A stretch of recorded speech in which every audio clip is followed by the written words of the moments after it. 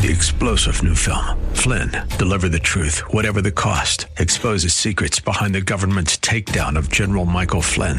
Flynn knew what the intel world had been up to. He ordered the first audit of the use of contractors. This set off alarm bells. He told the truth. He was the most dangerous person for Donald Trump to hire. They had to get rid of Flynn.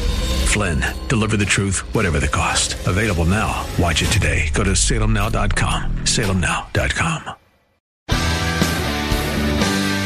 Are you looking for truth from God's Word that you can understand and apply to your life?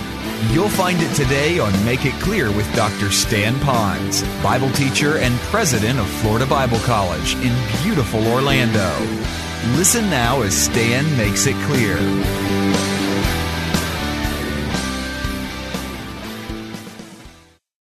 A couple of weeks ago when I launched the whole series, I talked about the health and wealth gospel, the health and wealth theology that's out there. And sometimes we think, just trust God for more. And we don't say that because that sounds so greedy, but really we're saying we want to trust God for more. We want to trust God for complete health.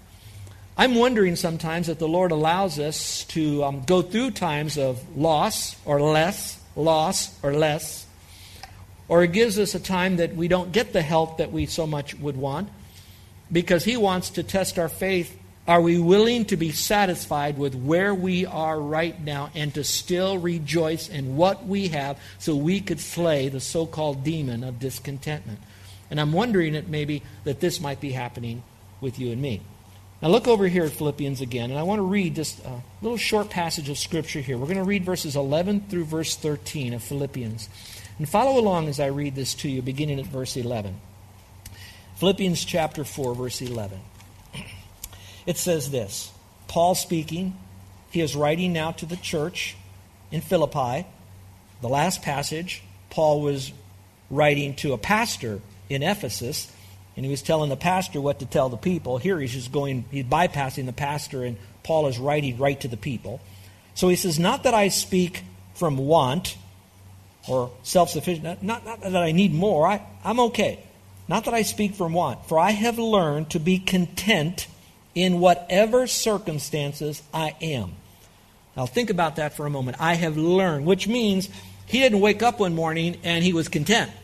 He wasn't waking up one morning and I'm now satisfied.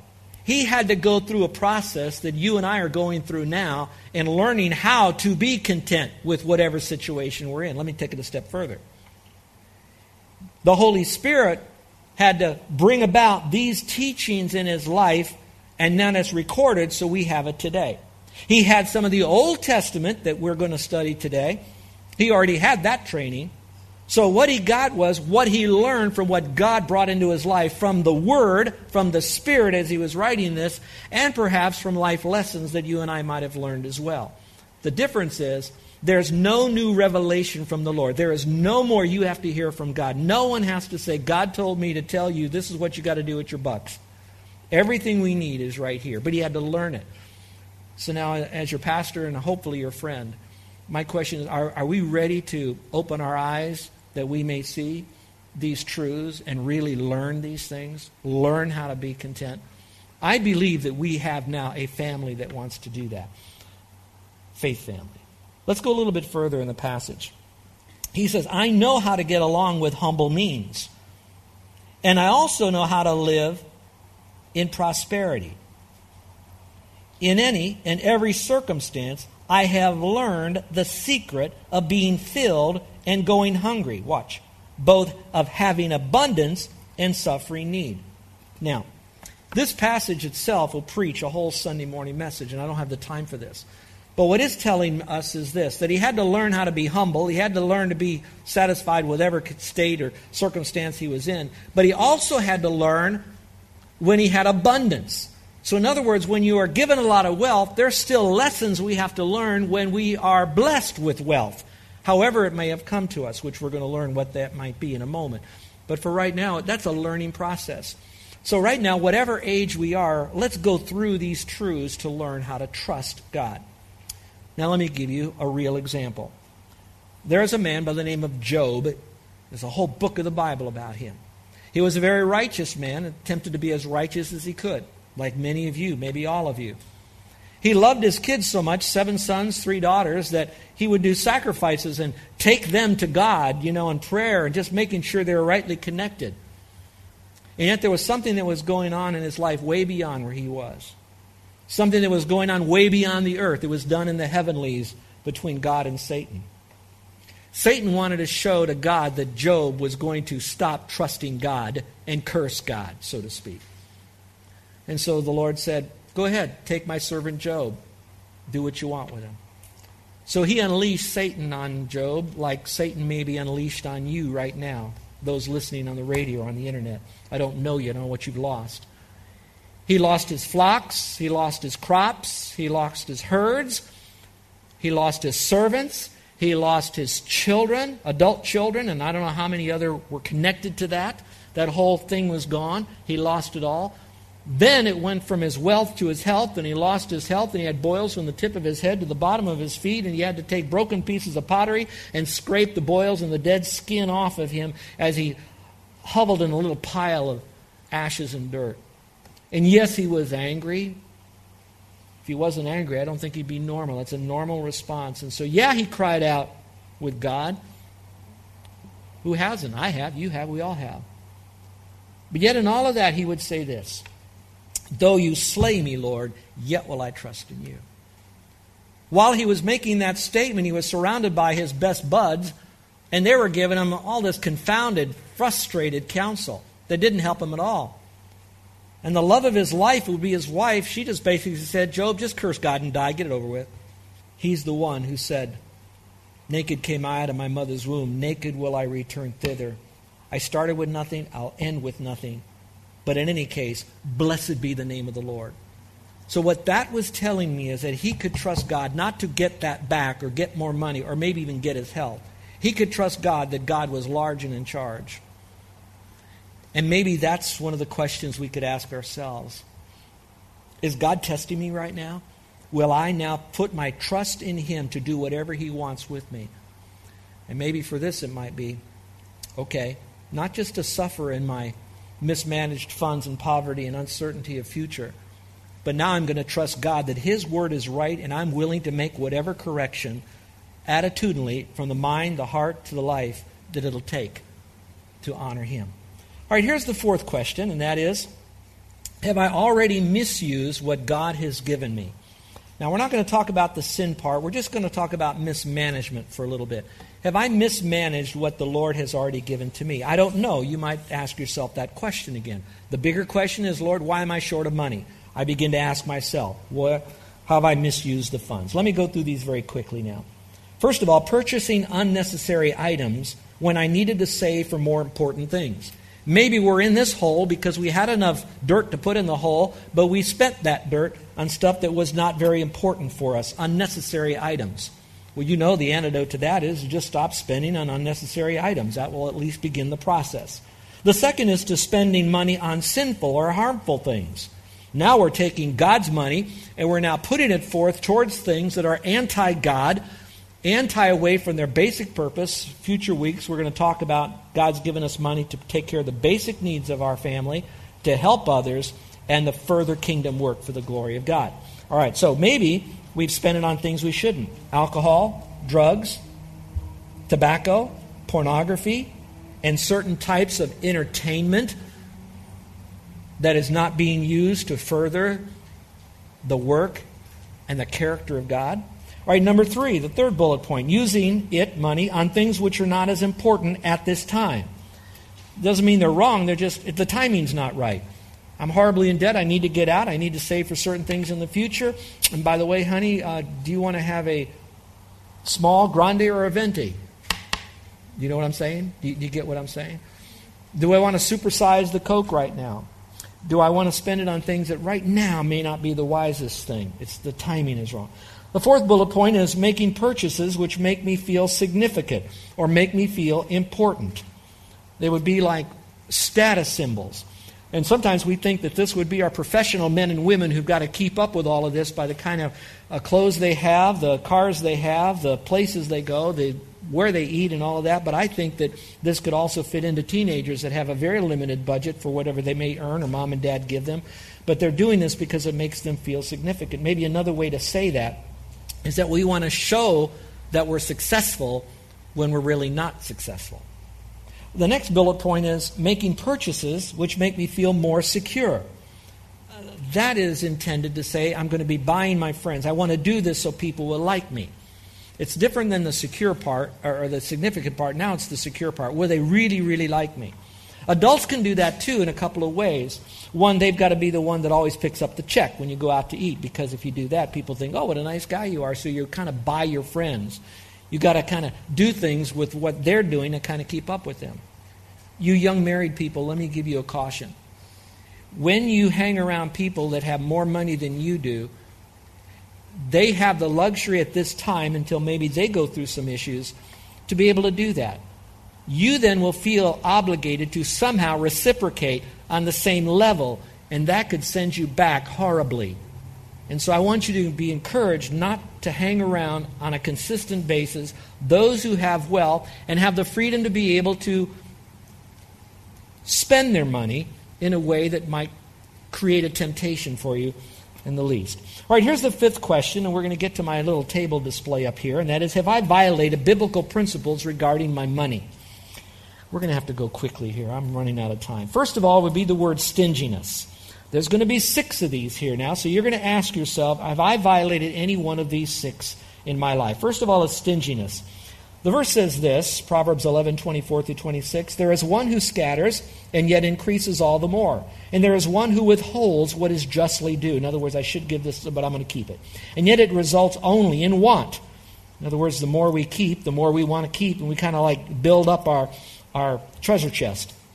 The generous man will be prosperous. What kind of man will be prosperous? The generous person will be prosperous. And he who waters will himself be watered. He who withholds grain, the people will curse him. But blessing will be on the head of him who sells it. So what's the antidote to that? A generous person recognizes that all his possessions belong to the Lord and uses them for His glory. Now, let me see if I could use this illustration.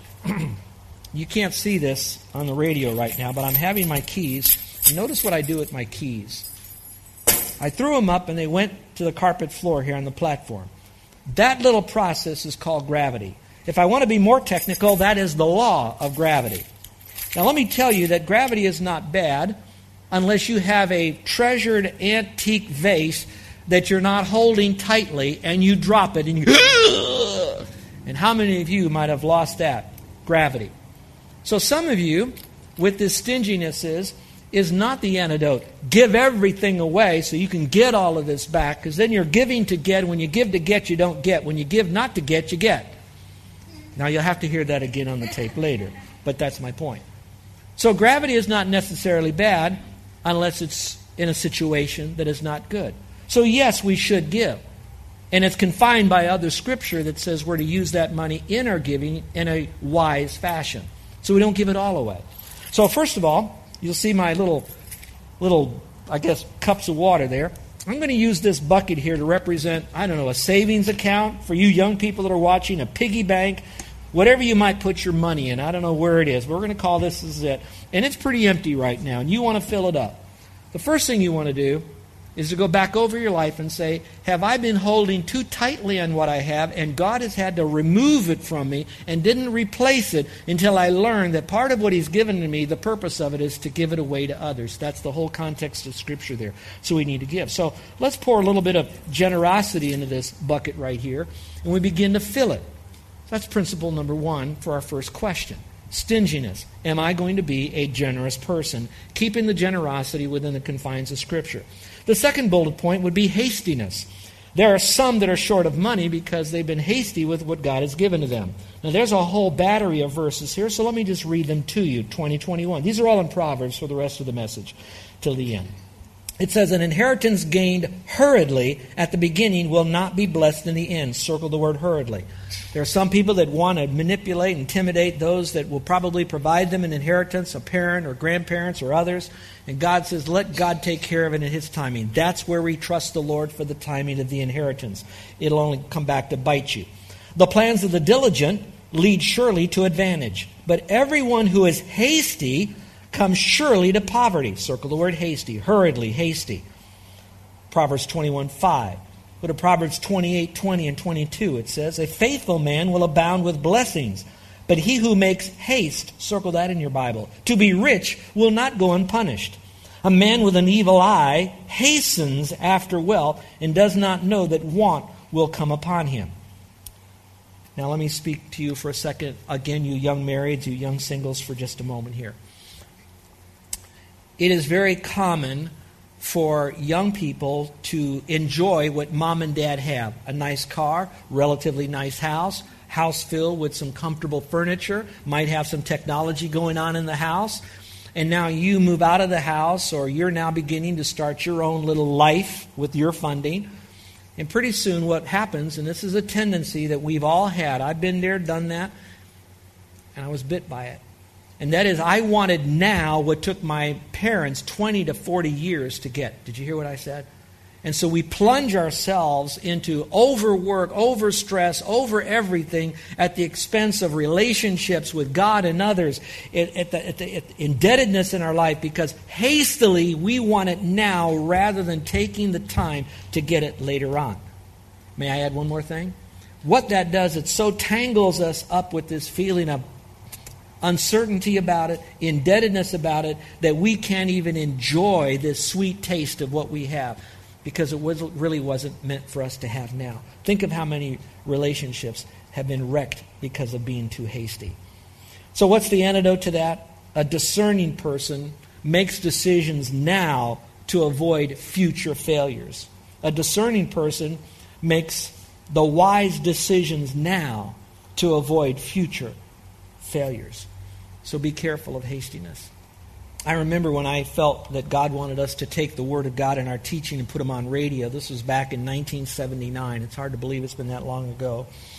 And at the time I thought I needed to have a certain reel-to-reel tape recorder, because that's what all the big boys had. I had to have a certain mixer. I had to have a certain microphone. I don't want to give you all the titles, but it all had to be that. And I went to my dad and I said, Dad, this is what I need to launch our Make It Clear radio ministry. And he says, do you have the money? And I said, no, I really don't. He said, well, you shouldn't buy it. Don't go into debt. You shouldn't do that. But do whatever you want. It's your life. I'm just telling you. So I said, okay, Dad, I won't do it. A month later, I got a trade journal out. And in that trade journal, the very equipment that I wanted was at half price. I called my dad and I said, Dad, I want to thank you. You are a wise man. I'm glad that I did what the Scriptures told me to do, that I should honor my mom and dad even when you're older. You honor them, listen to them, figure out what their heart is. And they said, don't get it. I did what you said. Dad, thank you. I saved some money, so now I can get it at half price. And he said, no, what I said is don't buy it until you have all the money. Do you have all the money? I said, no. And he said, well, it's your life. Do what you want. I said, oh, no, Dad. This is a one-time special deal on this equipment. I wanted it now. And I was learning to trust the Lord. So I said, okay, Dad, all right, I won't get it now. And I didn't. We wound up in San Antonio. Finally unpacked, and I went to the largest Christian radio station at the time, KMFM back then, and I think it's KSLR now, I'm not sure. And I went up to their studios, and I asked them, I said, I have this idea for this radio program. There's nothing like it in Christianity or in Christian radio. And would you be interested in carrying this program?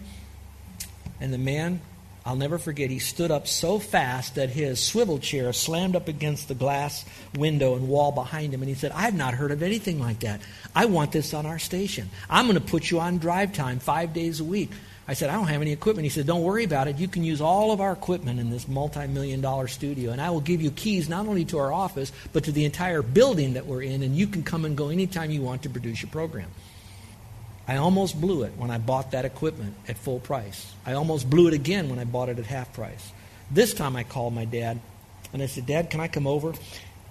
And I licked his face. No, I didn't do that, but I said, Dad, I am so grateful. I didn't always do that. Third one, stubbornness. Stubbornness. Stubbornness. Am I a stubborn person? Proverbs 13:18. Poverty and shame will come to him who neglects discipline, but he who regards reproof will be honored. What a back and forth verse. Poverty, shame, neglect discipline. But you regard reproof, you'll be honored. Proverbs 15:5, 31, and 32 says, a fool rejects his father's discipline, or training, we could say. But he who regards reproof is sensible. Fool rejects. A listener is sensible. He whose ears listens to the life-giving reproof will dwell among the wise. Wise. He who neglects discipline despises himself. In other words, it's really you're putting yourself down. That means you must not really like yourself because you're not listening to be trained. But he who listens to reproof acquires understanding. So you have wisdom and understanding if you listen to the reproof, to the guidance that you might have. So the attitude isn't, it's my money and I'll do what I want with it. You cannot be stubborn. You've got to listen to reproof. Carol and I were married 12 years before we could purchase our first little tiny house in a place called Leon Valley, Texas. We arrived there, and when we did, we finally decided we got to get out of this rental situation. It'd be wiser for us financially to buy a cheap little house over here. A lady in our church had a daughter who was in a horrible grinding wreck. She brought her home from the hospital, painted the entire house like a hospital. Walls, ceilings, floors, everything was white. You'd walk in there, like you walked into a clinic. Her daughter died. She couldn't stand to be in the house any longer, so she basically dumped the house, quote, on the market, but knew we were looking. Fine Christian lady, fine Christian husband. So Carol and I negotiated that we would like to buy it. So I said, before I do this, I want to go talk to my dad. Somehow he just gets it right. So I went to my dad and I said, Dad, can I buy this house now? Is this a good deal? And he said, well, I would recommend that you get title insurance just to make sure there's no problems with this thing. I said, Dad, this lady is a Christian. She's like, I can name any one of you, like you all out there. And I said, this lady's gone through so much. She would not defraud us. He said, do whatever you want. You know, I love you. It's your choice. You're a big guy. So I went back to her and I said, ma'am, I know everything is okay and I don't need title insurance, but I'm going to humor my dad. If you don't mind, I'm going to honor him. Can we go ahead and get all of this stuff? She said, you're wasting your money. You don't need all of this stuff. I said, but I want to do this for my dad. So I did. Got a phone call. The house had, look at me now, had $100,000 worth of liens against that house. She did not even know that. She had signed off on another note with her brother who did not pay taxes, and so then the government put a lien on that house. She was so horrified. She said, you know what? I will satisfy that lien and show you that I'll stand with that. I'm going to let you live in this house rent-free for an entire year until you can stay in this house until I can get that thing satisfied, and I won't charge you to do that. I called my dad and I said, Dad, could I come over? There are times that you've got to listen to the reproofs of others. My dad really was reproving me. Son, if you don't do this, you're a fool. Son, if you do this, you'll be a fool. It's hard to listen to someone who's older than you, been around the barn maybe a little bit more, when you're so young and this is such a good deal and everything seemed right. I mean, when you really look, everything I shared with you, who wouldn't have just gone ahead with a deal like that? I can't explain it. I'm not saying my dad is God. I am saying the principle of getting wise counsel and not being stubborn. So, a teachable person. So we have a person over here who is discerning. You add more into your bucket when you are. When you're teachable, when someone can come alongside you and kind of show you the ropes and you listen to them, and these are people that you trust, godly, wise people, especially those that are in your sphere of family, spiritual people perhaps. You're adding more. Each time you're doing this, you're filling up your savings bucket. Let's go to the next point. Laziness. Laziness. Why am I short of money? Laziness. Go to the ant, you sluggard. Ooh, that's tough. Observe her ways and be wise, which having no chief, officer, or ruler, prepares her food in the summer and gathers her provision in the harvest. How long will you lie down, you sluggard? Will you rise from your sleep? Get up. Quit taking so many naps.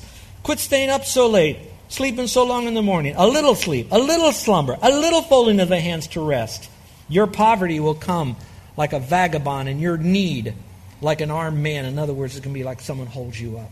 Proverbs 11:6. And then it goes on in Proverbs 20. It says, do not love sleep, or you'll become poor. Open your eyes, and you'll be satisfied with food. Wake up.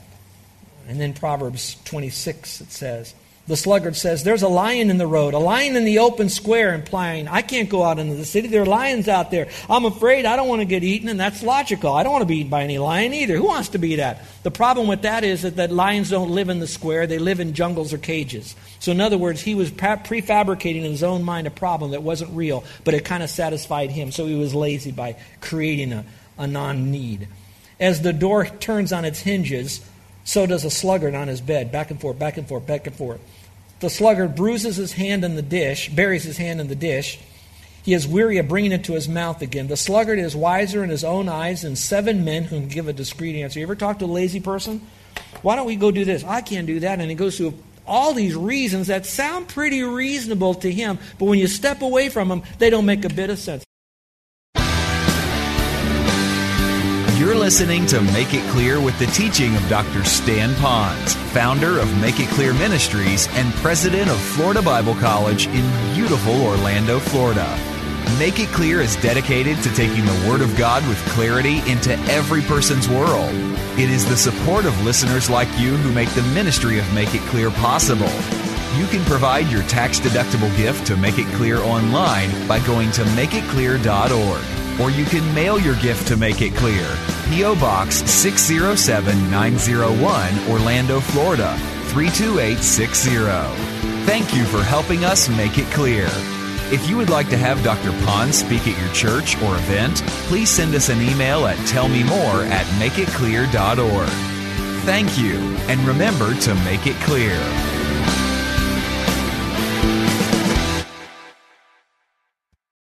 Three-star General Michael J. Flynn, head of the Pentagon Intelligence Agency, knew all the government's dirty secrets. He was one of the most respected generals in the military. Flynn knew what the intel world had been up to. He understood its funding. He ordered the first audit of the use of contractors. This set off alarm bells. The explosive new documentary, Flynn, Deliver the Truth, Whatever the Cost, uncovers the facts behind this scandal. Flynn told the truth. He was the most dangerous person for Donald Trump to hire. I find out the worst enemy that I'm going to face in my life is right here in America. They took my assessment and they wanted me to change it. And I was like, I'm not changing it. They had to get rid of Flynn. With in-depth interviews, archival footage, and never-before-seen personal records of the man behind the headlines. I just felt like I was drowning. Flynn, Deliver the Truth, Whatever the Cost. Available now. Watch it today. Go to salemnow.com. salemnow.com.